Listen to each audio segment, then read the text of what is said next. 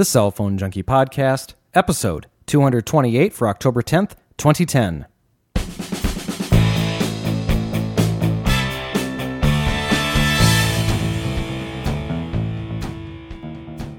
Coverage from the Fall CTIA show, Verizon's aggressive LTE rollout, and a dozen new Android devices. My name is Mickey Papillon. And I'm Joey Kappas. Brought to you each week with the help of listeners like you, subscribers to the Cell Phone Junkie Unlocked.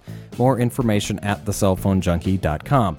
The show is also supported by the Cell Phone Junkie podcast application for the iOS, available now in the iTunes Store for $1.99.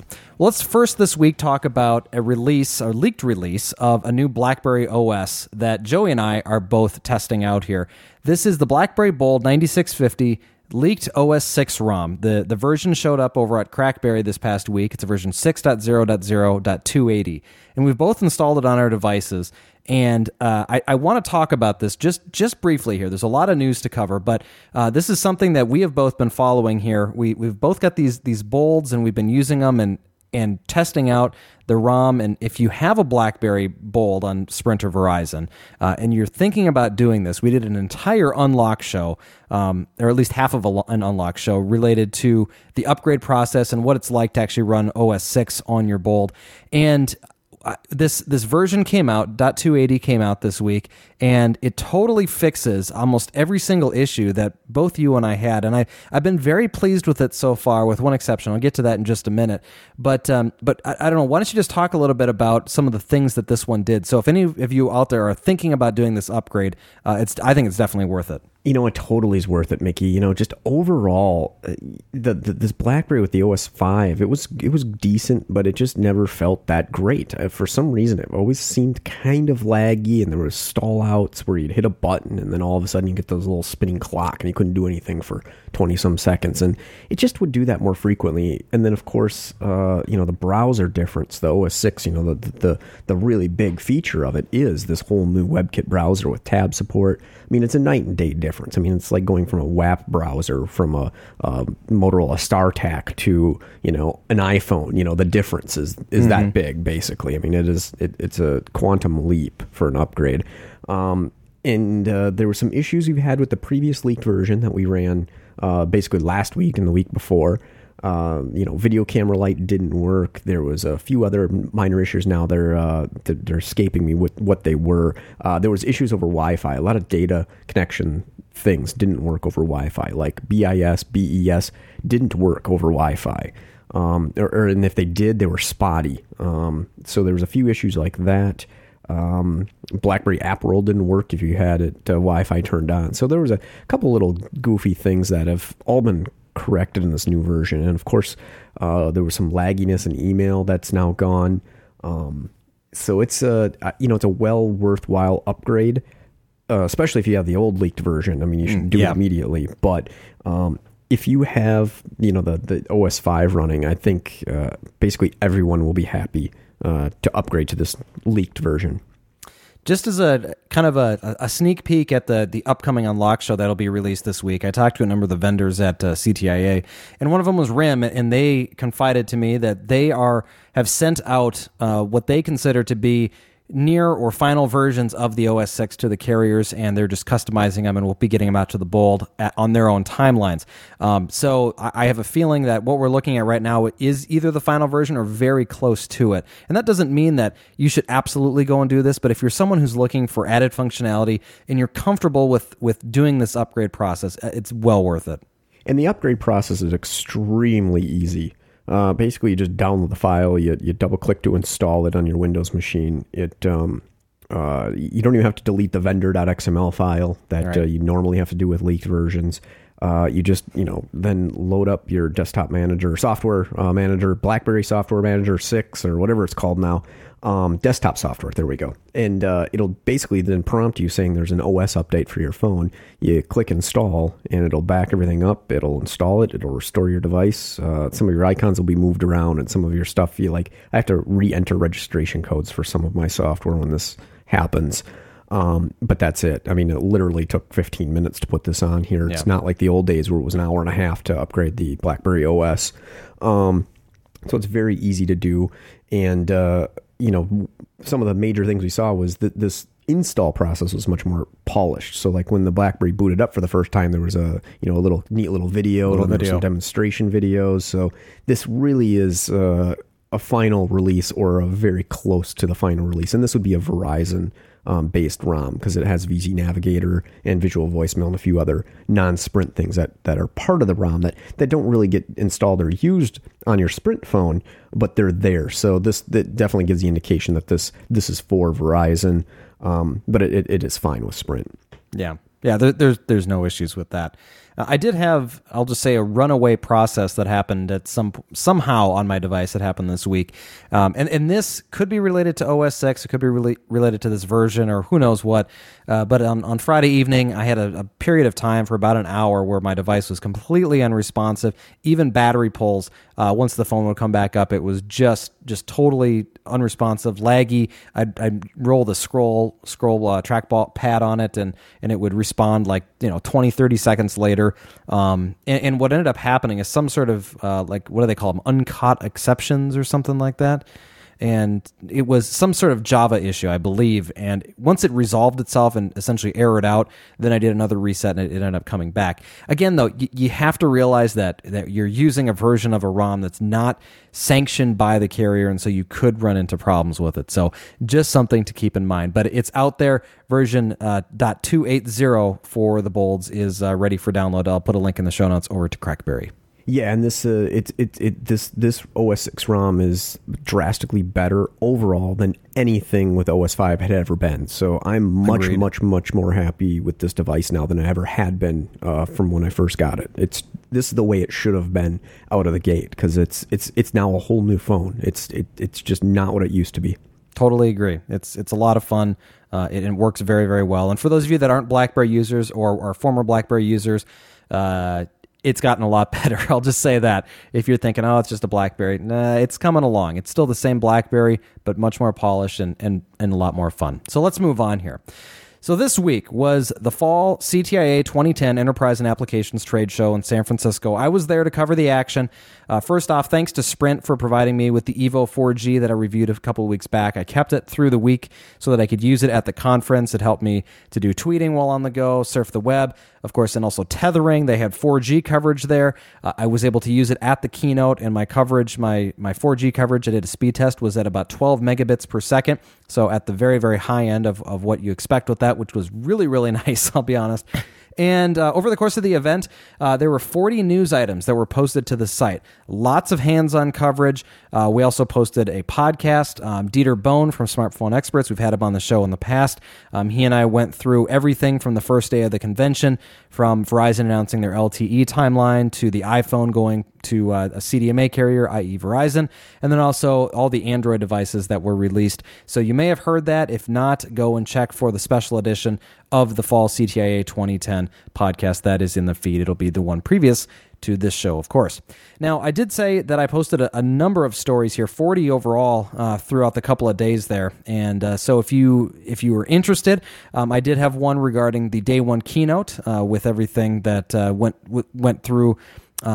Actually, it was interesting because it started off with Ralph de la Vega, which was, I thought, a little bit different than having it start off with the president, Steve Largent, taking the stage. But either way, he talked, Largent talked, and then there were a couple others, including probably the most interesting. CEO Lowell McAdam from Verizon got up there and talked about everything that they've done with the network. They said, we've looked back 3 years, and when we start thinking about what we wanted to do with LTE, our decision to be first was the right move. He then went on to give a sneak peek of what was going to be upcoming at a press conference that was just an hour later, and showed all the different markets that were going to be launched. We're going to talk about those a little bit later in the show. And overall, so you can read more about what happened at that keynote on the first day. On the night of the first day, I went to an event called Mobile Focus. It gets put on by Pepcom every year, and I talked to 14 different vendors there, and there's a lot of pictures and information about all the new products that they have released. Then on Thursday morning, I got some hands-on time with 3 new Android devices that Sprint released, the Samsung Transform, the Sanyo Zio, and then the LG Optimus S. All 3 are sub $150 Android devices, and so some hands-on pictures with those, so you can check those out. Also, my first experience with the Samsung Galaxy Tab. I'll just put it this way. The Galaxy Tab to me is reminiscent of, when I compare it to the iPad, I would say the iPad is kind of like the Dynatac. It's like the revolution in cell phones, the revolution in tablets. And the Galaxy Tab is kind of like the StarTAC, a massive leap forward. It's running Froyo. It's a 7-inch, configuration. It weighs less than a pound. It's got great specifications. It feels much more polished, much more solid, yet lighter than the iPad. So I was just totally blown away by it, and I was not expecting that at all. So I got some video and photos of the Galaxy Tab. Then I had some hands-on time with the Motorola Droid Pro. We're going to talk about this one later in the show too, but this could be, if I were to choose another Android device soon, my choice, especially if I was going to pick one on Verizon. And then I did a conference recap. This was a wrap-up of all the links for everything that I posted from the show, as well as a video going through everything that I had seen through the couple of days. So a very busy show. I was in town for only 36 hours. If you're an unlocked subscriber, I posted kind of a behind-the-microphone view of my experience with it. That was posted yesterday, so hopefully you've had a chance to listen to that. So that was kind of a neat thing for me to do, just to kind of give an inside look at how this actually is for us that go to these conferences. And then, of course, all the coverage over at the site. So if you haven't been there recently, make sure you're visiting the cellphonejunkie.com recently, or every day, because we have a lot of coverage on everything that's going on in the industry. Let's jump into the news. First off this week, Nielsen releasing statistics showing that Android is leading the way in smartphone operating system growth. The 7-month period ending in August of 2010 shows 32% of smartphone buyers are picking Android, while 25% are choosing the iPhone, and 26% are still choosing BlackBerry. So don't count BlackBerry out yet. Further, the BlackBerry is still on top, 31% of the market. However, that iPhone is creeping up. They're now at 28%, and Android's at 19%. The trend, though, does show unmatched growth by Android, which has more than doubled its market share since the beginning of the year. While the rate is expected to, of course, level off, there's a good chance Android will meet the 30% level in the next year, creating a nearly equal share of the market for each of the Android, BlackBerry, and iOS operating systems, which will leave, about another 10% for the rest of them. So I find that this is definitely the trend. You've got all these Android devices that are coming out that are just totally capturing people's attention, especially if they're looking for something to upgrade to. And so no real surprise here, but to see these numbers and how fast that they've grown was very interesting. HTC on Wednesday reported nearly double profits for the third quarter in 2010. In the quarter ending in September, net profits hit $360 million, with overall revenue reaching $2.45 billion. The Taiwanese company's stock rose 3% as the results were announced at the end of trading on the Taipei stock market. Well, the Boy Genius got their hands on information relating to the early upgrade costs of smartphones for the AT&T network. The bottom line is that upgrades before your contract is up will now cost you $125 more than it would have prior to October 3rd. This is because of the, quote, increasingly more sophisticated nature of handsets. Quick messaging devices are not subjected to that price increase. On Wednesday, Verizon, like we mentioned, announced its plans to launch LTE in 38 markets across the United States by the end of the year. In addition, it will also cover 62 of the country's busiest airports. Verizon says that 110 million people will have access to the LTE network by December 31st. That is 1/3 of the country. Further announcements included that more than 70% of the POPs in each market will be covered by the end of the year. So in each of those 38 markets, 70% of the people in each of those will be covered. By 2012, 2/3 of the country, that's 200 million people, will be covered, and that will be up to 285 million by 2013. Essentially, by 2013, the existing 3G network will all be covered by LTE. So we've got just a short, essentially, 2.5 years before we get to that point. Highlighted areas of coverage include large sections of the Northeast Corridor, including Boston, New York, Philly, Baltimore, and D.C. Also, you've got coverage throughout Miami and South Florida, as well as Atlanta, Dallas, Houston, New Orleans, as well as Charlotte and Nashville. In the Midwest, Chicago, St. Louis, the Twin Cities, and then on the West Coast, you've got Seattle, Phoenix, Denver, Vegas, and of course, the major population centers of San Francisco, San Diego, and Los Angeles in California. Also, rural coverage was highlighted. It's going to be a big part of their rollout strategy. They currently have 5 agreements in place for rural coverage where they'll be sharing the 700 megahertz network with rural providers to allow for roaming in those areas. Also, laptop dongles will be the first devices to come out. No shocker there. However, he said, we're going to have smartphones and tablets, and those will be shown off at CES in early 2011, which is totally blows me away for that timeline. I really expected it to be a lot longer before we saw smartphones.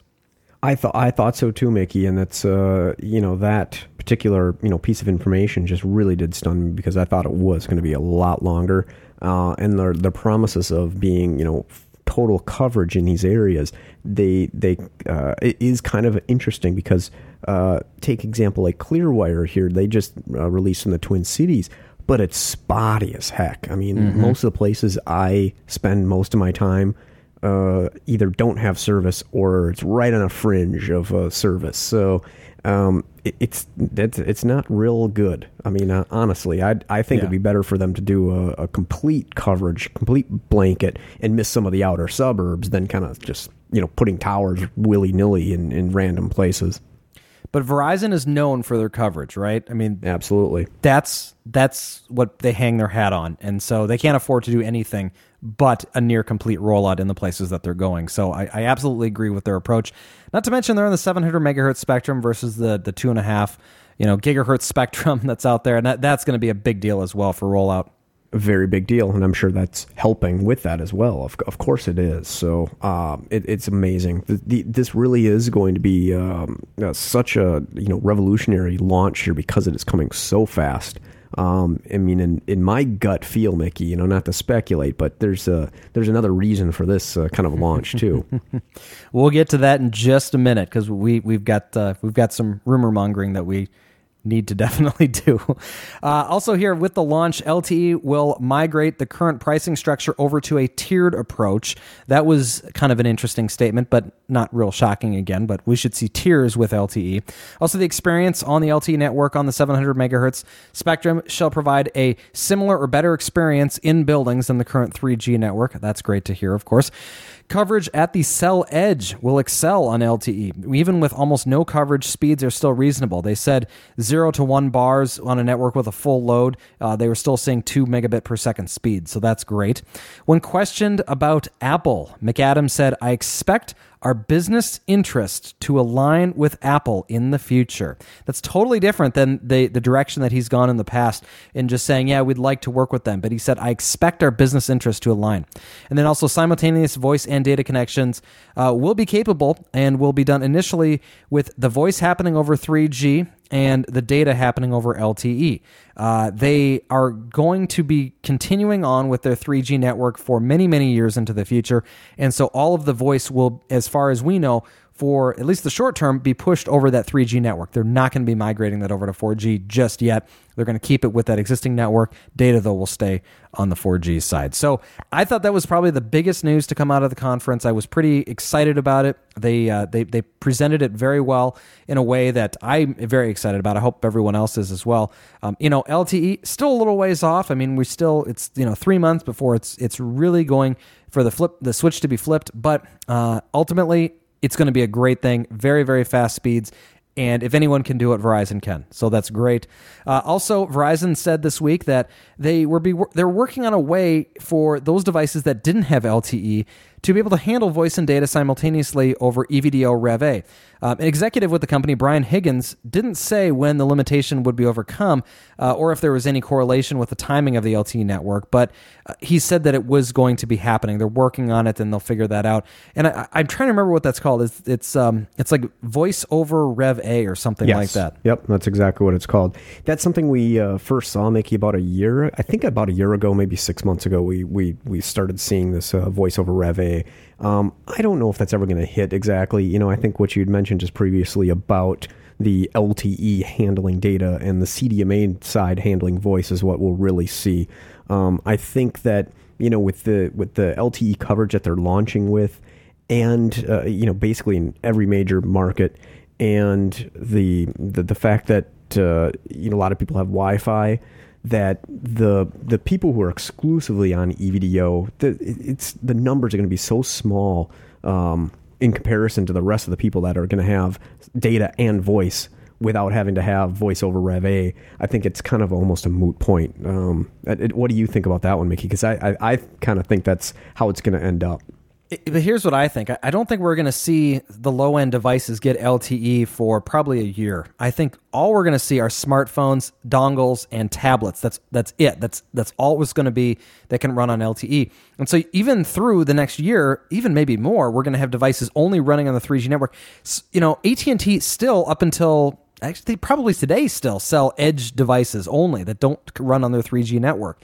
Keep that in mind in how Verizon is going to roll out an LTE network. And I don't know that it's a big deal for feature phone devices or just regular, flip phones, because people aren't necessarily going to care about being able to do simultaneous voice and data. But you have a very good point that smartphones specifically are going to be migrating over to that LTE standard for the data, and so then they'll be able to take advantage of it. So I don't know. We'll see. They mentioned that it would happen, so I have a feeling it might. Yeah, it definitely might. But, of course, to me, then my next thought, my thought is like, well, why go Rev A when we know the latency is very high? Is that going to be capable? Because they tried doing QChat. It just never worked. The push-to-talk over Rev A because it just wasn't fast enough. So my thought is, how are they going to make a voice call work if in fact, they can't get push-to-talk to work? And, of course, we know LTE's latency is way reduced. So that's a much better candidate for going for voice. So to do voice over data. So it seems kind of strange and maybe sort of a stopgap solution. 30 millisecond latency is what they're talking about for LTE. That's better in many cases than my home cable connection. I mean, it's going to be great for gaming. It's going to be great for video and audio applications, especially. I mean, heck, voice over IP, with an application like Skype on your smartphone. It's going to be perfect if you're in a good service area. I mean, that's wonderful. I'm very happy to hear that. So anyway, bottom line, it's one of those comments, off-the-cuff comments by Mr. Higgins. He didn't give any specifics on it other than to say that the company is working on a way to handle both voice and data at the same time. Moving on to Sprint, on Wednesday, they announced a new way for consumers to customize their mobile experience through Sprint ID. With ID packs from Sprint, a customer can instantly customize the mobile experience with apps, widgets, ringtones, and wallpapers. Sprint has teamed up with brands such as Amazon, Comcast, Disney, EA, eBay, ESPN, HSN, Latcell, MTV, Radio Shack, and Yahoo. Customers can customize their device with up to 5 ID packs, and once an ID is loaded, you can customize it with additional content, and packs can be switched out without the customer losing any of the applications or data. Users can search for, download, and install the ID packs directly from Android smartphones. So we actually got some hands-on time with this one as well, and it's a cool idea. I wasn't real sure when I first heard about it because I thought, okay, so it's just a way for them to throw all these applications on your device. But I've been testing out the Samsung Transform. And I'm a big golfer, and so I went in and I downloaded this, the Golf Enthusiast pack, and it downloads not only a wallpaper that's of a golf course, which is actually pretty cool in and of itself. It changes the clock to a golf ball with the manual hands on it. It adds in a widget for the Weather Channel, because you always want to know what the weather is going to be like when you're going out golfing. It adds greens, it's like a greenskeeper GPS tracking type of functionality, so you can actually use the GPS on your phone while you're golfing. A scorekeeper, plus some mini golf games and some other fun things that you can do related to golf on your device. So it adds in all this stuff just by clicking one button, adding this ID pack in.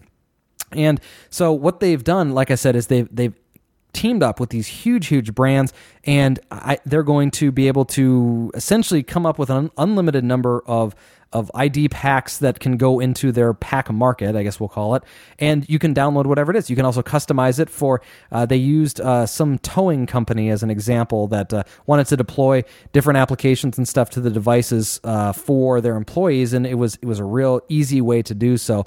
And I initially was a little wary of it, but then I think it's a pretty neat idea. In fact, I've got a video that you can watch that's posted up on the site as well if you want to see what it's all about. So basically, it's like a theme for your phone, but Yes. it's a theme on steroids because you've got everything is customized with this theme, this quote unquote thing. It's just not a visual application. It is more applications with applications and, customizations based on the theme. So like what you had said, the Golf includes a weather widget right on the screen so you know what your conditions are and your wind speeds and all that stuff. So it's like a 3D version of a theme with the applications and stuff. So it's kind of it's a neat offshoot of a theme. 3 devices right now, the Sanyo Zio, the Samsung Transform, and the LG Optimus S. The 3 devices that they launched at the event are the 3 that can take advantage of it. All 3 of those devices are under $150. We'll get to each of those in just a second. It's a very neat concept. It's actually something, obviously relatively simple, which is what I like about this. And it's something that they can probably make some money on. And it's also something that makes a lot of sense for a consumer, too, to increase your happiness. And of course, this is all made possible by Android because it is completely customizable. And the carriers have control over what they do with it. So we're just going to be probably seeing more and more innovative things like this coming in the future. Another example, this company Latcell has teamed up to create a pack that will, first off, switch the language of your device over to Spanish, plus then add in a number of applications and services that they think are going to be useful for you if you're someone who speaks Spanish. They showed these promotional videos where they had someone, of course, say, when I want to switch from English to Spanish on my device, I have to go into settings, and then I have to go into languages, and then I have to and it's like in 10 minutes later, I'm finally switched over to Spanish, and I just don't do it because it's so difficult. It's pretty easy. Sprint ID icon right on the front of your screen, click the button, boom, and it's switched over. So a unique service called Sprint ID. Clearwire has been criticized in the past for its lack of disclosure regarding the throttling of 4G speeds in a very inconsistent way. So the company this week explained that several algorithms are used to process a customer's data, and there's no one specific criteria that causes a customer's data to slow down.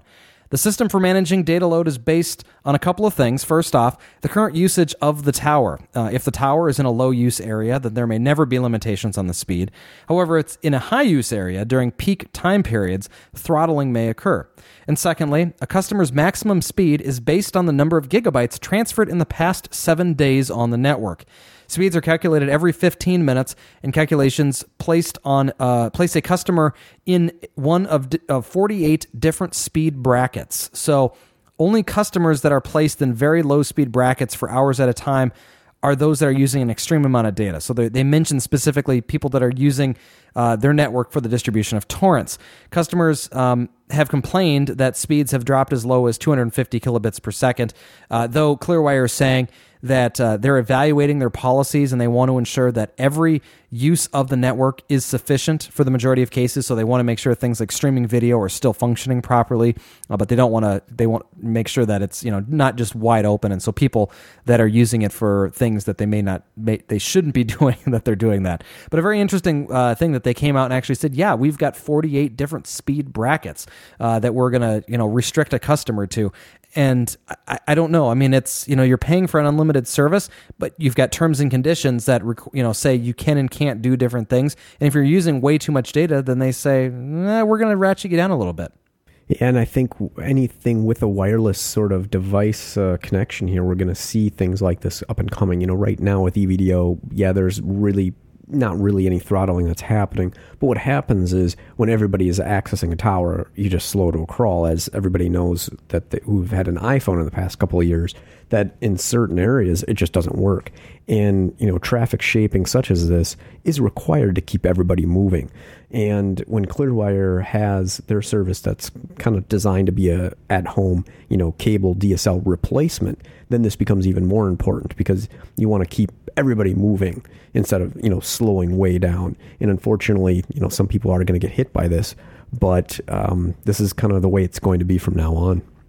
And I think I'm okay with it. If I'm using the services for things like streaming video and the video is functioning properly, then I'm okay. If I'm using it for things like web browsing, I'm guessing the amount of data that I'm using is not going to be a problem for them. And it sounds like they're only really ratcheting people that are probably downloading gigabytes upon gigabytes of data. And then they're going in and saying, okay, guys, you're doing something that's constantly maxing out our network, and we've got to throttle you down a little bit so other people can use it as well. So I think I'm okay with that, though the actual implementation will be interesting to see. But nonetheless, they came out with this explanation. T-Mobile on Monday announcing a number of new markets that would be receiving the HSPA Plus update. The markets include Biloxi and Gulfport, Mississippi, Denver, Colorado, Huntsville, Alabama, Knoxville, Tennessee, Myrtle Beach, South Carolina, Norfolk, Virginia, Omaha, Nebraska, Phoenix and Tucson, Arizona, Salt Lake City, Utah, San Francisco, San Jose, Oakland, Sacramento, California, and West Palm Beach, Florida. T-Mobile plans to reach 100 markets and 200 million people by the end of the year. The Boy Genius got their hands on some information Wednesday touting new prepaid plans that T-Mobile could be getting. According to their source, the new plans look like this. The first will be $70 for unlimited talk, text, and 2 gigs of data. $50 will get you unlimited talk and text plus 100 megs of data, and $30 will get you 1,500 talk and text minutes and messages, as well as 30 megs of data for use of any combination or messages up to 1,500. So I'm sorry, 1,500 talk and text includes both of those combined together. So that's not a bad deal for those that are looking for a prepaid service plus get a little bit of data thrown in there. T-Mobile, though, has not confirmed nor denied that leak. Rogers Communications in Canada announced on Wednesday the launch of technical trials for an LTE network in conjunction with Ericsson in Canada. Rogers is preparing to offer the first LTE 4G network in the Great White North and is working with the Canadian government to license the 700 megahertz spectrum to do so. No word on whether when the network would go live. Looking for a way to support the Cell Phone Junkie? You can join us on TCPJ Unlocked. It's our bi-monthly premium podcast, only $5 a month or $45 a year.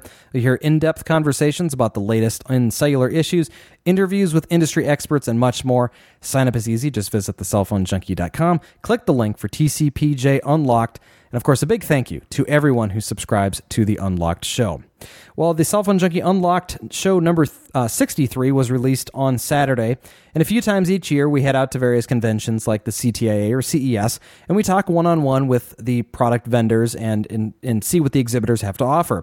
But one of the things that gets lost in the podcasts that are produced is the work that goes on behind the microphone to make the shows happen.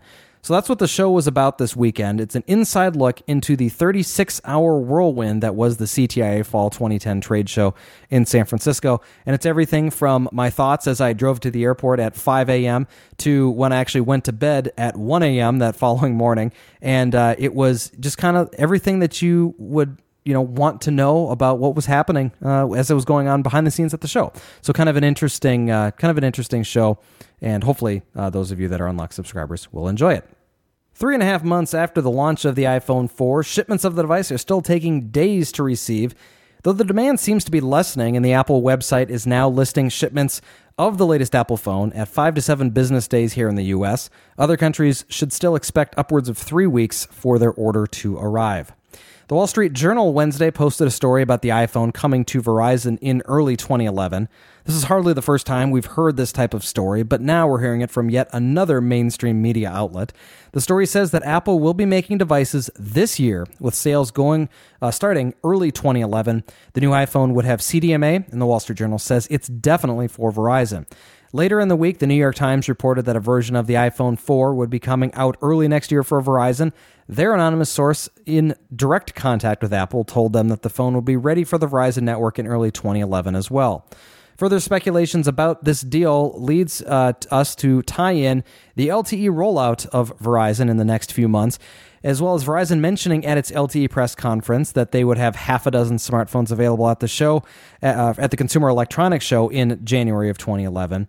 Others, though, are saying that a CDMA, HSPA, and LTE device could be possible as well, pointing to chipsets available from Qualcomm. So let's talk about that a little bit. I absolutely, if I haven't made it clear enough in the last 12 months that I think this is happening, January is now my speculation point. I don't know if it's going to be a launch at CES because this is something that Apple does. In fact, Lowell McAdam from Verizon said if there was a device that was coming to our network, Apple would be the ones that were launching it. So I have to imagine that they're going to be doing something, though I'm not sure that it's going to be at CES. That's just not Apple's style. No, it's really not, Mickey. However, Verizon is a big player here, and they do have a lot of clout. So, it very well could be something a little different than Apple's normal style. Obviously, this January or early in the year release, if that is in fact going to be the case, is not really Apple style either. They like to do consistent product launches, and of course, that would stick us in the middle of summer. So that right there is already a red flag, but it's really tough. We just don't have any solid information on here. But Mickey, I'm so convinced it's going to be an LTE based device after seeing that Verizon, saying they were going to release 6 smartphones. And we know basically it's assured we were getting Qualcomm built something or another with Apple, because these stories have been now constant now for like 2 or 3 months. So it's definitely coming. It's obviously we don't know the exact form factor. We don't know if it's going to have GSM and LTE and CDMA built in, which it's very possible. Where then that takes care of the Apple issue where they have, multiple handsets to build. So it's going to be a really interesting development here this upcoming year with Verizon or CDMA support with in fact the LTE, which is going to really change, how your experience is, because it's basically going to be like being in your home Wi-Fi connection all the time. I'm going to come out and say something very, very bold. The New York Times and the Wall Street Journal have put their weight behind this. They are not ones to report on things unless there is, the expectation, we'll just say beyond a reasonable doubt of something that is going to happen. So there's no assurance that this device is going to come out, but as sure as we know that Apple will be producing another iPhone in the future, I will say that the device will be coming to Verizon in the form of an iPhone 4 sometime in the first 3 months of 2011. And, do not let these fear stories here. I saw one posted today about, the iPhone 4 is going to be crippled on Verizon, or the iPhone will be crippled on Verizon because you can't do simultaneous voice and data. And as we mentioned earlier, Mickey, it's going to be running on LTE. It's going to have, simultaneous voice and data because your voice is going to be going over CDMA and your data is going to be coming over LTE or your home Wi-Fi connection. Mm-hmm. So, yeah, possibly if you're in an EVDO only area, you may be a little limited to just voice or data at the same time. But I think the vast majority of people, it's just not an issue. We've talked about it a lot. I'm telling you guys, if you have any doubts, wipe them out of your minds. If you're waiting for a Verizon iPhone, you got probably about 4 or 5 months before it's going to happen. We'll just say that. So basically don't sign a new contract if in fact you are looking for this. I'm going to go as far as to say if you're on Verizon and you're waiting to upgrade a device, I didn't realize up until, of course, the announcement that they're going to be having smartphones early next year on this network. I would not recommend buying a new smartphone on Verizon right now, or if you have any intention of going to LTE and you're in one of these markets that's going to have their network. I just would not do it unless you just don't care. But I'm waiting. I'm waiting for a device here. In fact, I'm not sure that I'm going to. I've got an upgrade credit on AT&T that I was going to use to buy another phone, but I don't think I'm going to do that now. So no, I don't think you. Actually, I don't think you should, because I know you are kind of a fan of the iPhone, and this would be the network you'd really want them on. And given the fact that it's going to be an LTE, it's probably going to be a little bit more expensive per month too, which is an unfortunate side effect. Yeah. But I think you're going to probably get a lot more for your money. And that's what I think a lot of people are thinking. We may be feeling this rumor, but it's switching from a rumor over to more of there's a very, very good probability that this is going to happen. I mean, I would say it's probably 80+% right now. Yeah. And it's just, I just think of all the times where, you've talked about, and we've been on our travels, and your iPhone has edge service or no service. And then at the same time, you look at your Verizon phone and there's full EVDO, just no matter where you're at in the sticks. And, I see the same thing with my Sprint phone. I'll be roaming, but I'll have full signal, either EVDO or, 1X RTT. But I know full well that it would be full EVDO. So it's a drastic difference if you're speaking on a nationwide coverage area. I'll just say this. The AT&T coverage was not as bad as I expected it to be in San Francisco. For all the horror stories that you hear, it was not as bad. However, two kind of comical things that I just kind of said, oh, AT&T. I couldn't make calls on my AT&T phone from the hotel room that I was staying in. The calls I could hear just fine, but the other end couldn't hear. This was over multiple calls. It wasn't just one call. And secondly, I went on the cab that I took to the airport on my way home. I shared it with somebody who was totally an Apple fan, and she was on a conference call in rush hour traffic and was talking on her phone, and like right as she was getting to step in to make a comment on the call, of course the call got dropped. So it was not as bad as I thought it was going to be. I mean, the data speed seemed to actually be fairly reasonable, and I was able to make calls at the convention center just fine. They totally had their network ramped up for it, so that was good. But overall, it was better than I expected, but still some problems. So anyway, and then finally on the Apple side, iPhone 4 bumpers back in stock at Apple almost as quickly as they disappeared. All 6 colors are back for $30. Shipping times are 24 hours. So if you didn't get your bumper, or if you want to get another color, $30. You can pick one of the 6. Speaking in Barcelona, HP announced that it would be introducing new WebOS smartphones in early 2011. Senior Vice President Eric Cador told the industry conference, "You will see us coming early next year with new phones." No additional details, though, were mentioned, but glad to see that at least the WebOS will live on past the Pixie and the Pre. With lots of rumors this week about what was going to happen and when we're going to see the launch of Windows Phone 7 devices, the Microsoft site has put most of them to bed. There are now ads on Microsoft.com promoting November 8th as the launch date here in the U.S. Further, the Samsung Focus is also shown off. The first Windows Phone 7 device from the Korean manufacturer looks to be headed to AT&T.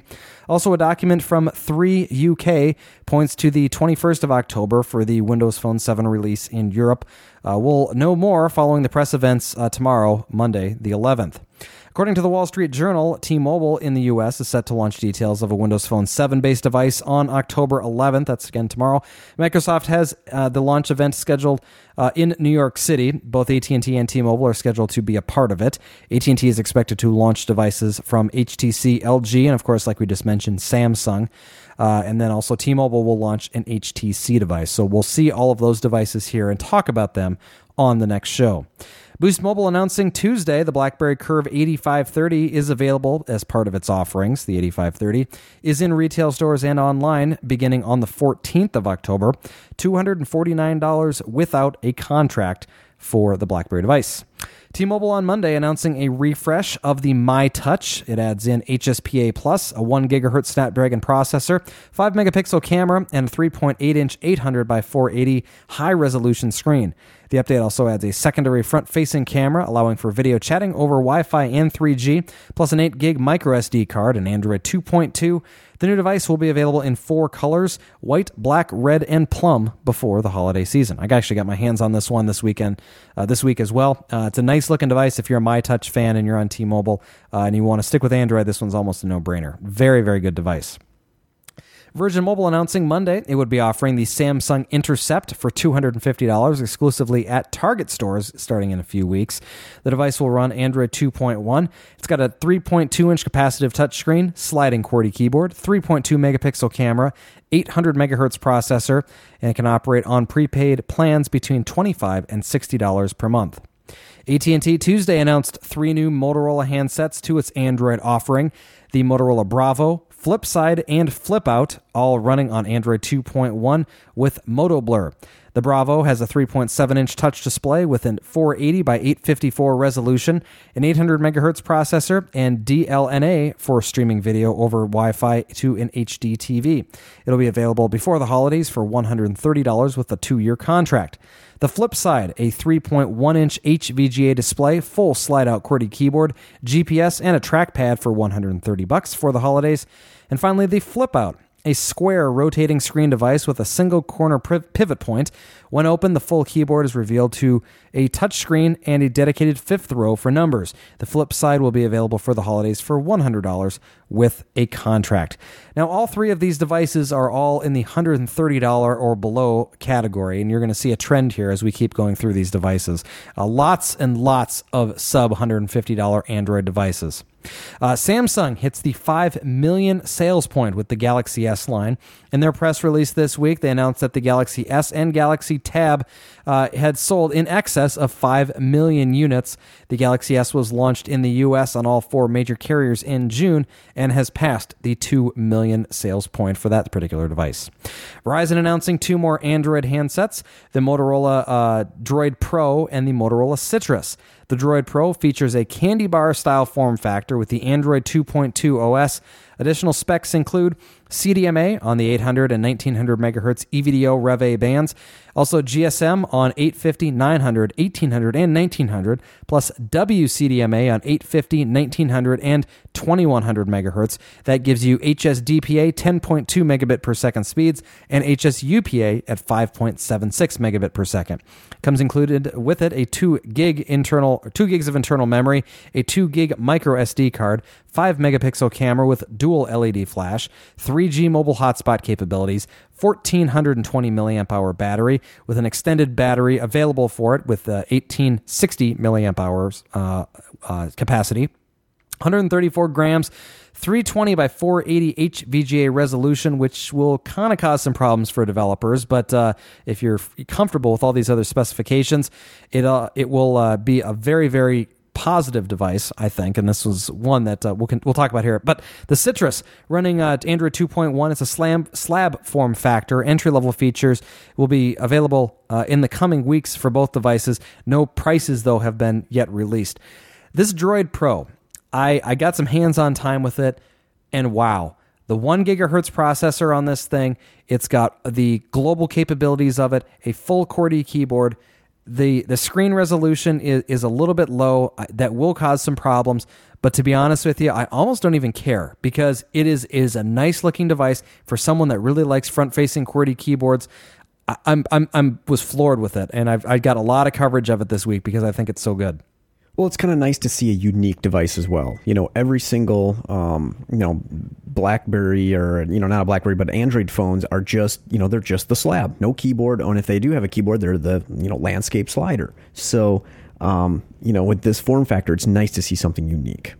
And I think that they've done a really good job with it, just putting together a solid device. I mean, it doesn't feel like it's cheap or anything. And I guess I don't expect that from Motorola, but I mean, the ones that when you finally see this device, especially if you like a front-facing QWERTY, is awesome. They did such a nice job with it. I can't reiterate that enough. It's just great. Well, and of course, it is a BlackBerry form factor. I mean, that is kind of the quintessential definition of the front-facing QWERTY keyboard. So yeah. It's kind of neat to have that choice. Yeah, and I like it. I'll just say that. I'm really excited about it. Again, no release date, no prices on it yet, but will be coming to Verizon. Cricket Wednesday announcing the Huawei Ascend would be coming to its network. The Ascend running Android 2.1, 3.5-inch HVGA screen, 3G Wi-Fi, Bluetooth, 3.2 megapixel camera with micro SD, $150, and no contract on that guy. Identical to the Samsung Fascinate on Verizon, U.S. Cellular announced on Wednesday the Samsung Mesmerize. The phone will be available on the 27th of October for $200 on contract. And then those 3 devices we talked about on Sprint, the Transform from Samsung, the Sanyo Zio, and the LG Optimus S for $150 or less. Specifications for the Transform include a QWERTY slider, Android 2.1, 3.5-inch screen, 800 megahertz processor, 2 cameras, 3.2 megapixel on the back, VGA on the front. Available today for $150 on Sprint. The Zio, a full touchscreen phone with a 3.5-inch display, trackball, 600 megahertz processor, Android 2.1, 3.2 megapixel camera. Available today, $100 on contract. And finally, that LG Optimus S, probably the most value-packed Android phone out there. It's got Froyo, Android 2.2 on this thing, 600 megahertz processor, 3.2-inch display. You can get it in black or purple, and it will be available later this month. $50 for that one. So that's an absolute pleasure for those that are looking to get in on it. I mentioned the Sprint ID service at the beginning of the show. I did a brief overview of the Samsung Transform and the Sprint ID service, put together about an 11-minute video on that. If you're interested in seeing what the Sprint ID is all about, look for Samsung Transform and Sprint ID overview in the show notes, or just search for Sprint ID on the site, and you'll be able to watch what that service is all about. T-Mobile Wednesday announcing the first smartphone, the Optimus T. The device will run Android 2.2, featuring a Wi-Fi personal hotspot, 3.2-inch screen, swipe software, and a 3-megapixel camera. No pricing on it yet, though if it's anything like the Optimus S on Sprint, it'll be probably in the sub $100 range. Just waiting for the Optimus Prime. Wonder when that one's going to come out. The Droid 2 Global showed up on Thursday on Motorola ahead of the official announcement. The device is a 1.2 gigahertz processor and has access to both the 3G CDMA network here in the US, as well as, of course, HSDPA and HSUPA networks worldwide. The Droid 2 Global has a slide-out QWERTY keyboard, 5-megapixel camera with dual LED flash, Android 2.2, Adobe Flash Player 10.1, and an 802.11 BGN Wi-Fi capabilities, of course, with GPS and Bluetooth as well. No pricing, no availability. None of that has been released yet, though. We're really thinking this one is going to be on Verizon here within the next month or so. And if thin is what you're after, Pantech on Wednesday announced the Laser. It's a sliding messaging phone. It's a 9.5 millimeter thick device with a 3.1-inch AMOLED display that slides to reveal a QWERTY keyboard. Other features include a 3-megapixel camera, voice recording, and the standard AT&T applications. If messaging is your thing, this messaging-centric phone will be available on the 17th of October for $100 with a 2-year contract. Verizon Monday announced the 5-Spot, a global hotspot modem providing 3G speeds in over 120 countries. It connects to the Verizon wireless network here in the U.S. To provide EVDO Rev-A speeds over Wi-Fi for up to 5 devices. And then it will connect to quad-band GSM, Edge, and tri-band WCDMA in countries other than the U.S. The device is $40 per month for 250 megs or $60 a month for 5 gigs. Verizon is also offering prepaid plans. $15 a month, $15 for 100 megabytes for 1 day, $30 for 300 megabytes for 7 days, $50 for 1 gigabyte for 30 days, and $80 for 5 gigs for 30 days. Finally, global plans range from $130 a month for 5 gigs in the US and Canada and 100 megs in other countries to $220 a month for 5 gigs in the US and Canada and 200 megs in other countries. So don't plan on using this thing for streaming of your Slingbox. Overage rates from 5 cents to 10 cents per megabyte depending on your plan. The device will cost $100 after rebate and is now available. Verizon announcing Monday the Casio GZ1 Ravine flip phone. The Ravine complies with 810G military specs for protection against dust, moisture, vibrations, and extreme temperatures. 3.2 megapixel camera, LED flash, push-to-talk, Verizon Navigator.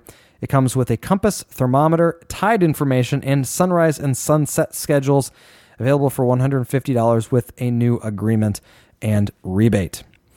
Have you checked out the Cell Phone Junkie lately? If you're looking to get your cell phone information on the go and very timely, head over to thecellphonejunkie.com from your computer or smartphone to read all the latest news, devices, and software. It's really the only site you need to stay up on the latest happenings in the cell phone industry. We've completely revamped it. We did that a couple of months ago, and we're posting anywhere from 5 to 10. This past week, I had, 20 stories one day.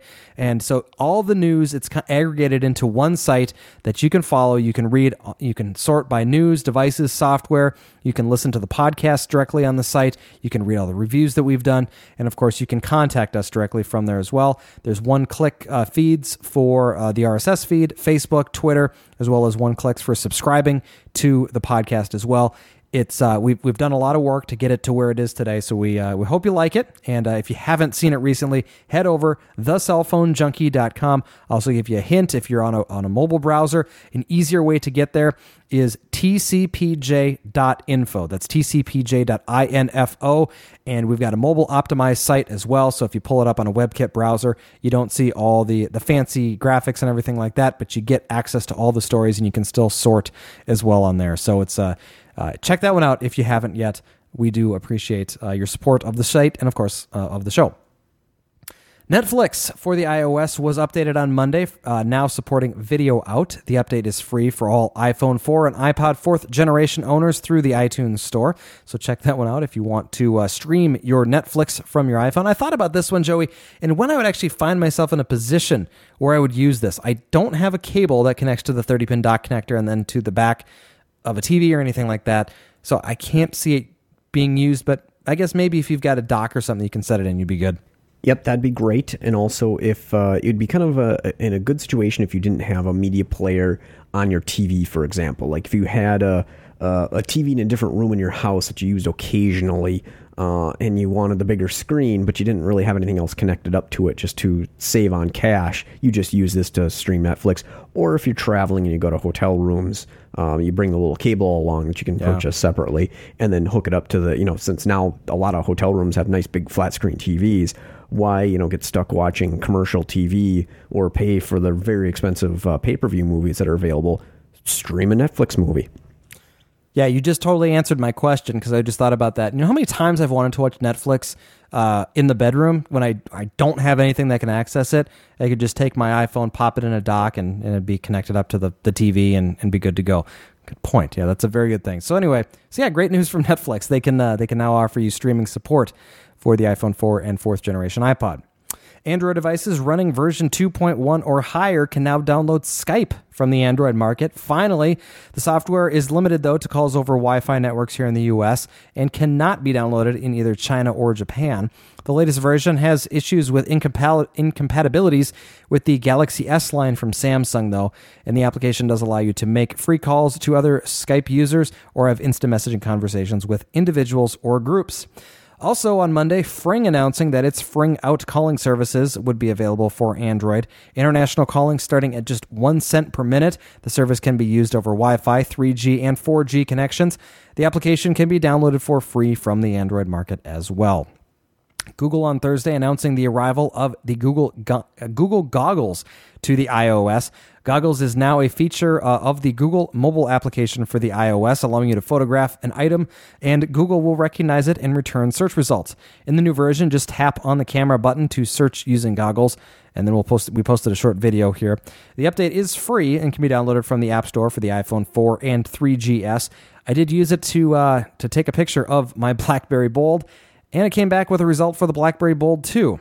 So there you go. It does work, sort of, I guess. Although I tried to take pictures of other things, and it gets things that are very specific. Like you can't hold up like a hand, or like a coaster, like a generic thing. It can't figure that out. It'll return a bunch of stuff that kind of looks like it, which is impressive. Don't get me wrong, but it's not. It won't say coaster if you take a picture of like a little coaster. So anyway, it also recognizes names very well. So take a picture of like a Starbucks cup, and it'll come back with a Starbucks cup. So it can figure that out. Anyway, PayPal announcing last week they would be offering check cashing as a feature to their iOS application. The functionality did arrive in an update on Wednesday for the iPhone 3GS and iPhone 4. Simply take a photo of the front and back of the check with the application. PayPal will process the check, and the funds will be available in about 5 business days. The update and application are free and can be downloaded from the App Store. So I guess in the next 6 months, maybe I'll get another check and I can try this out. I don't get a lot of checks written to me, so I can't say that this will happen a lot, but I do want to check it out, and so I'll definitely post up something once I get that taken care of, because it is kind of neat. I know you've got USAA, I think, right? And they offer an iOS application that does this, which is kind of neat. And Chase does as well. Yep, exactly. Rumored last week, T-Mobile announcing Wednesday Wi-Fi calling available on Android devices.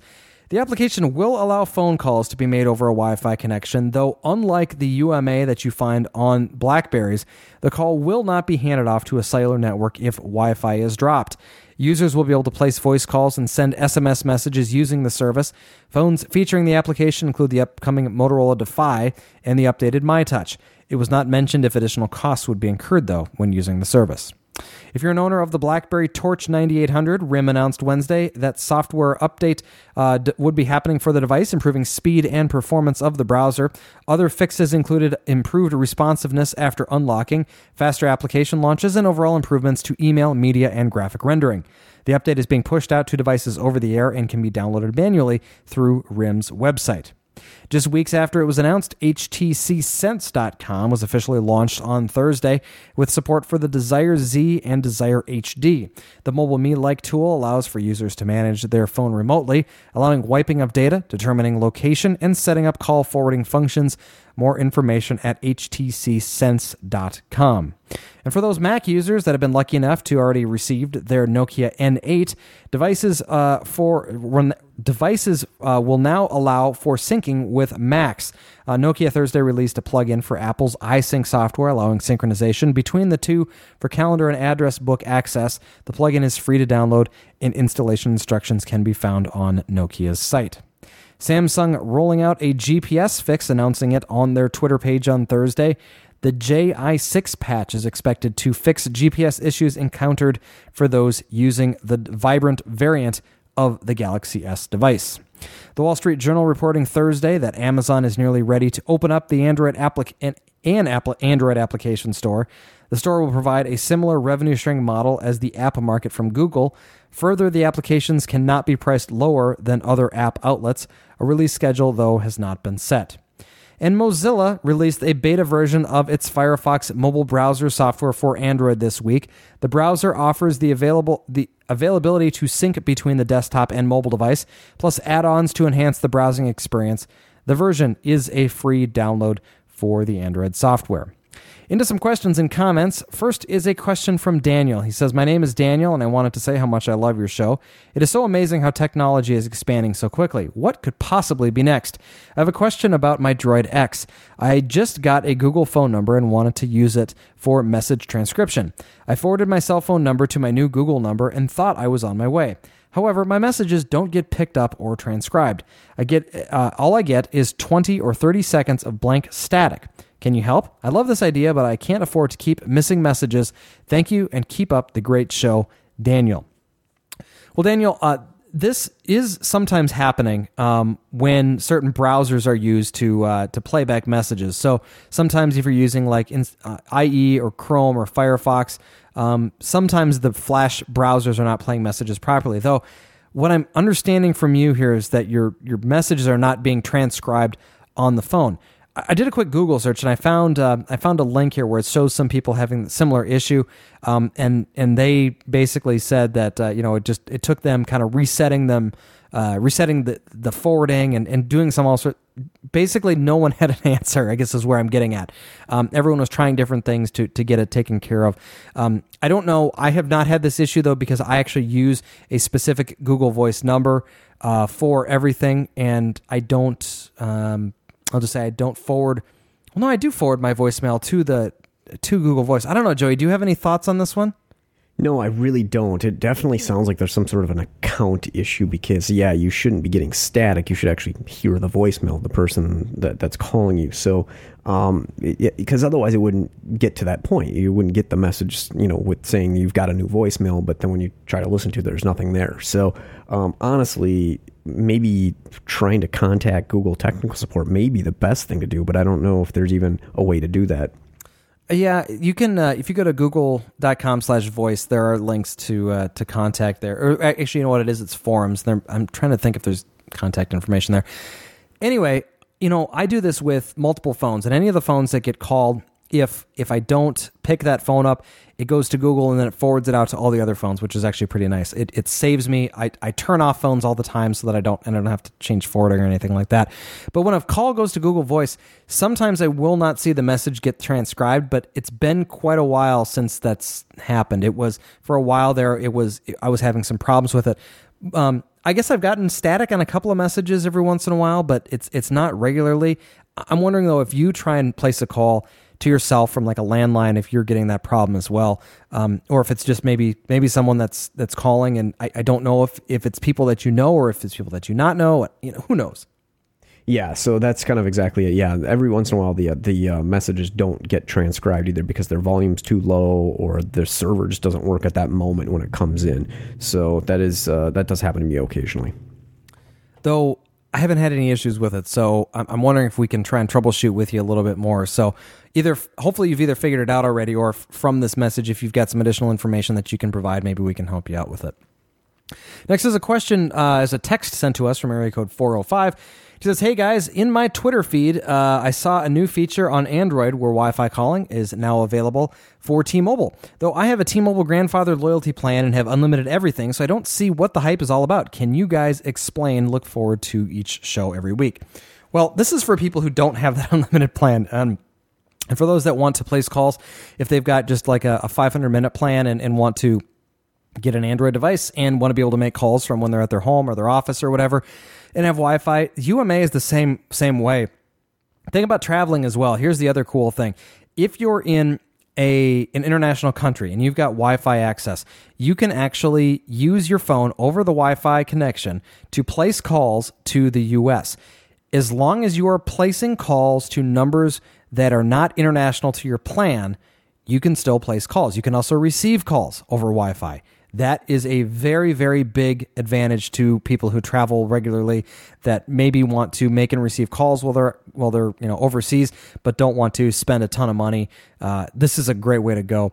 It's kind of like having Skype on your phone, except it ties in with your phone number, and so the actual voice call goes over, and people don't have to call you a different way. It's just directly done over the over the Wi-Fi with your phone. It's very nice.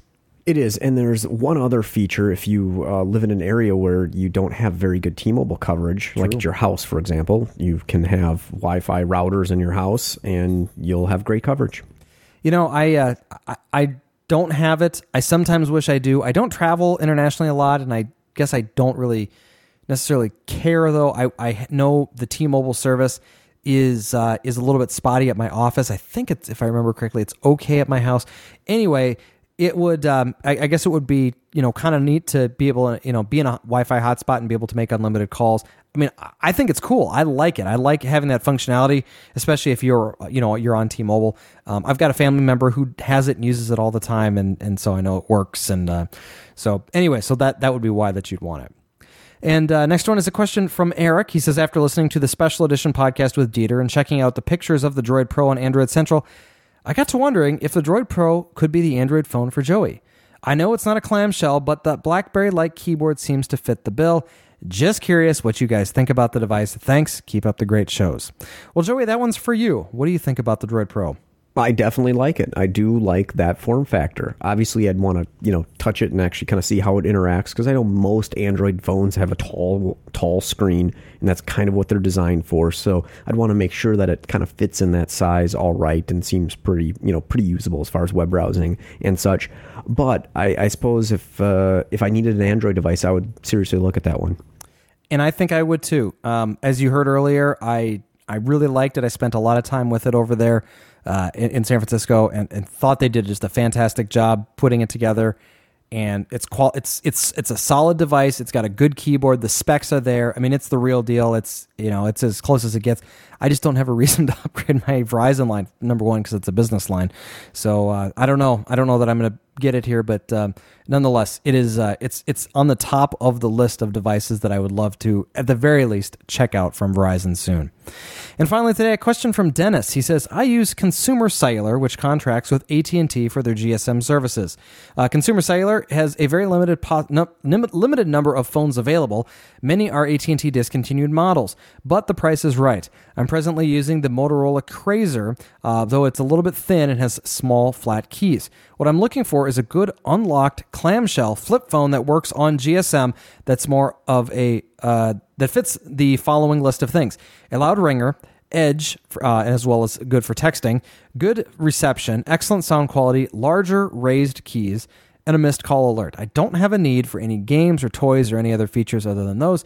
I would appreciate any recommendations or assistance to find such a phone should one still exist. Well, yeah, it's harder and harder to find phones that are, I guess we'll just call them normal phones. And, everyone is going to the smartphone game now here. There's one of the sites that we often reference and refer people to for their phone finder functionality is PhoneScoop. And I want to recommend that you go here and play around with this phone finder, phonescoop.com/phone/finder. And you're going to be able to choose on here a number of different things. You can leave the carrier blank. Of course, choose that you're looking for available phones. And then you can enter in other criteria. Like if you want a flip phone, click on flip. You don't care about the platform, so we'll leave that one alone. And then are you looking for world roaming? You can say if you want world roaming or not. You say you want it to be on GSM, so we'll choose GSM here. And you can choose all these other things. And once you get done, you just hit search, and it's going to pull back a number of phones that are available. Now, there's a lot of phones that are out there, and I can't say that there's one particular phone that I can recommend or over another. On the unlock side, if you're talking about reception, one of the things that I'll always recommend for great phones for reception are Nokias. And, so head over to NokiaUSA.com and take a look at what they have over there.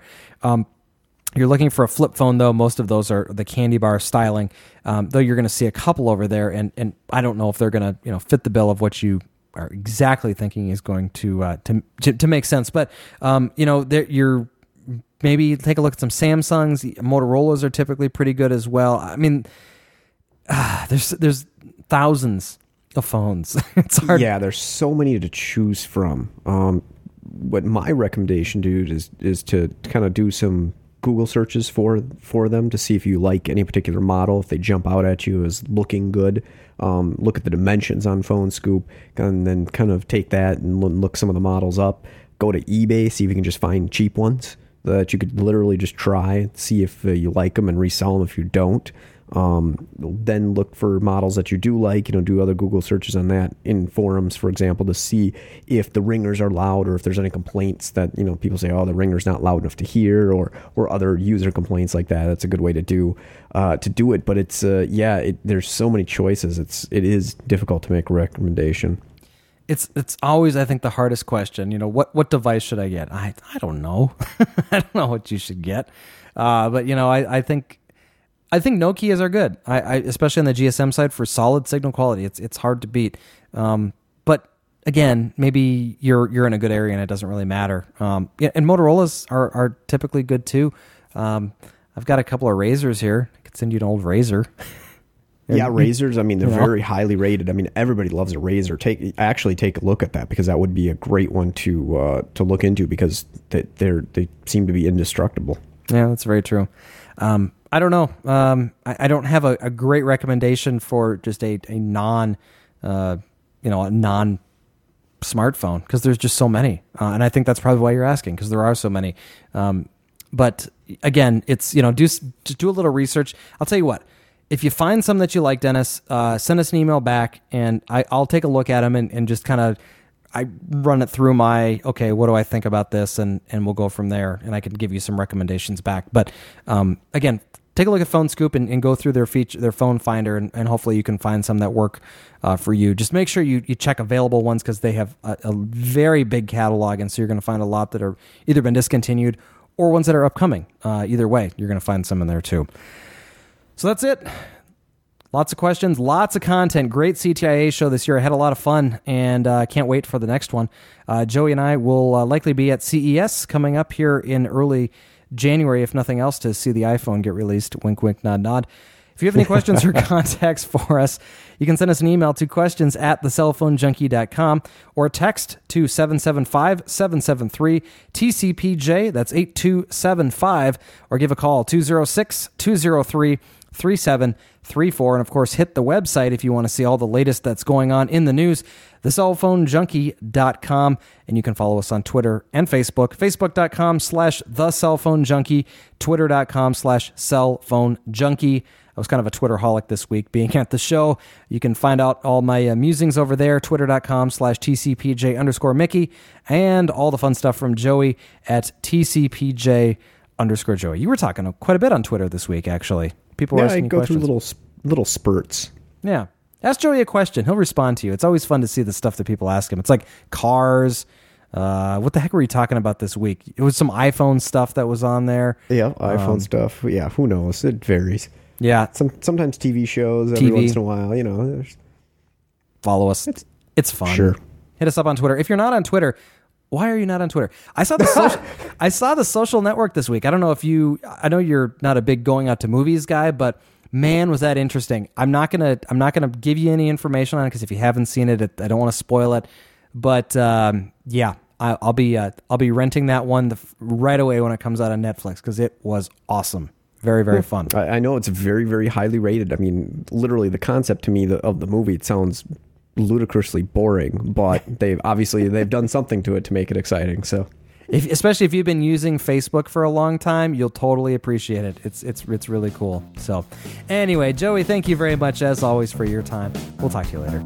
Thanks for listening. For more information about the stories you've just heard, visit us at thecellphonejunkie.com.